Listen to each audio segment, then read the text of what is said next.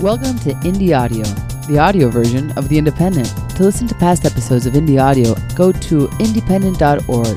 That's INDYPENDENT.org.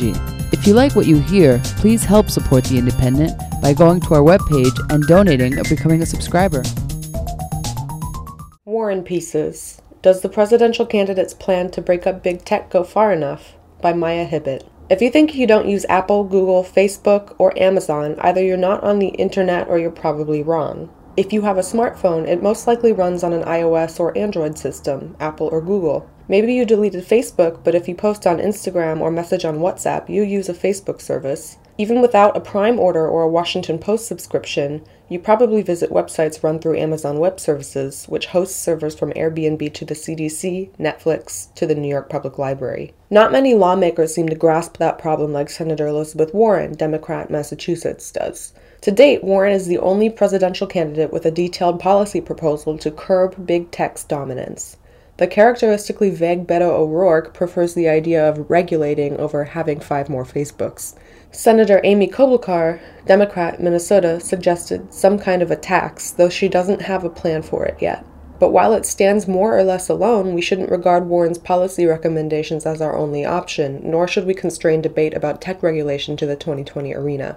Warren calls for breaking up the new tech monopolies by designating the largest tech companies, those worth over $25 billion, platform utilities, which would have to choose between hosting platforms and providing content. Amazon could no longer sell its own products, and Google Search would have to recommend outside web services. The proposal would also unravel the largest recent tech mergers, so Facebook would relinquish Instagram and WhatsApp. Anyone can read the plan. It's written in lay terms and available on Medium. Warren unveiled her proposal on the morning of March 8th, and that night she rallied in Queens, not far from where Amazon had sought to place its HQ2 before it was derailed by public opposition. Former New York Attorney General candidate Zephyr Teachout greeted the news with tweets of approval. Warren is coming out swinging at the right targets. The next day, Warren discussed a plan with Times' Anand Giridharadas at the South by Southwest Festival in Austin, Texas.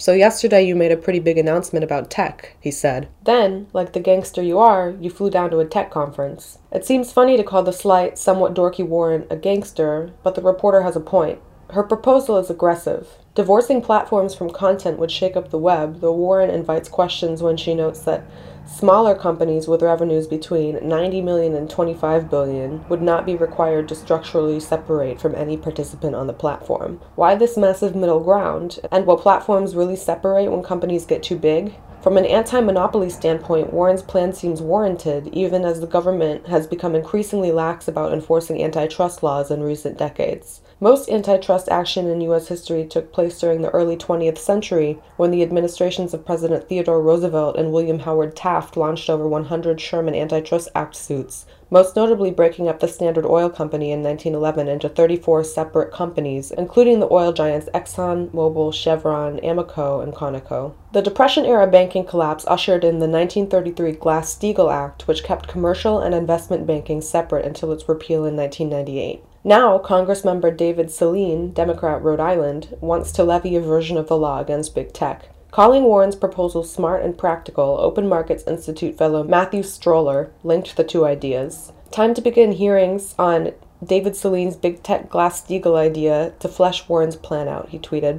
While enforcing anti-monopoly laws would be helpful, is it sufficient? Looking back on our history, successful prosecution of antitrust laws has ultimately had limited impact. A 2001 antitrust suit put a dent in Microsoft, yet Bill Gates recently saw his net worth soar over $100 billion. The Standard Oil breakup created a group of fabulously wealthy energy companies that have used their power to thwart serious action on climate change. In 1999, 2 of the largest offshoots of Standard Oil, Exxon and Mobil, were permitted to reunite. Progressive-era antitrust warriors had the free market in mind, and Warren likewise describes herself as a capitalist to the bone, whose antitrust plan is intended to make sure that the next generation of great American tech companies can flourish. But what if we don't need a next generation of great American tech companies? Astra Taylor, the author of The People's Platform, 2014, among other works, questions the utopian promise of the internet. "I'm struck by the fact that we use these civic-minded metaphors, calling Google Books a library or Twitter a town square, but real public options are off the table, she told Harper's Magazine. We hand the digital commons over to private corporations at our peril. Political analyst Richard Esco has similarly argued that the largest tech companies should be publicly owned utilities because these corporations were not created in garages or by inventive entrepreneurs. The core technology behind them is the internet, a publicly funded platform for which they pay no user's fee. The services they provide, Esco adds, have become necessities, the sort of thing people should be able to access as basic resources without trading in their monetized data. In a future under President Warren, using federal regulators to break up big tech sounds promising. But what if the following chief executive doesn't share her priorities? If we want not just to rein in big tech's worst abuses, but decisively break their power, we should think radically, or, to take a page from the tech world's book, innovate. This clip was produced by Aaron Sheridan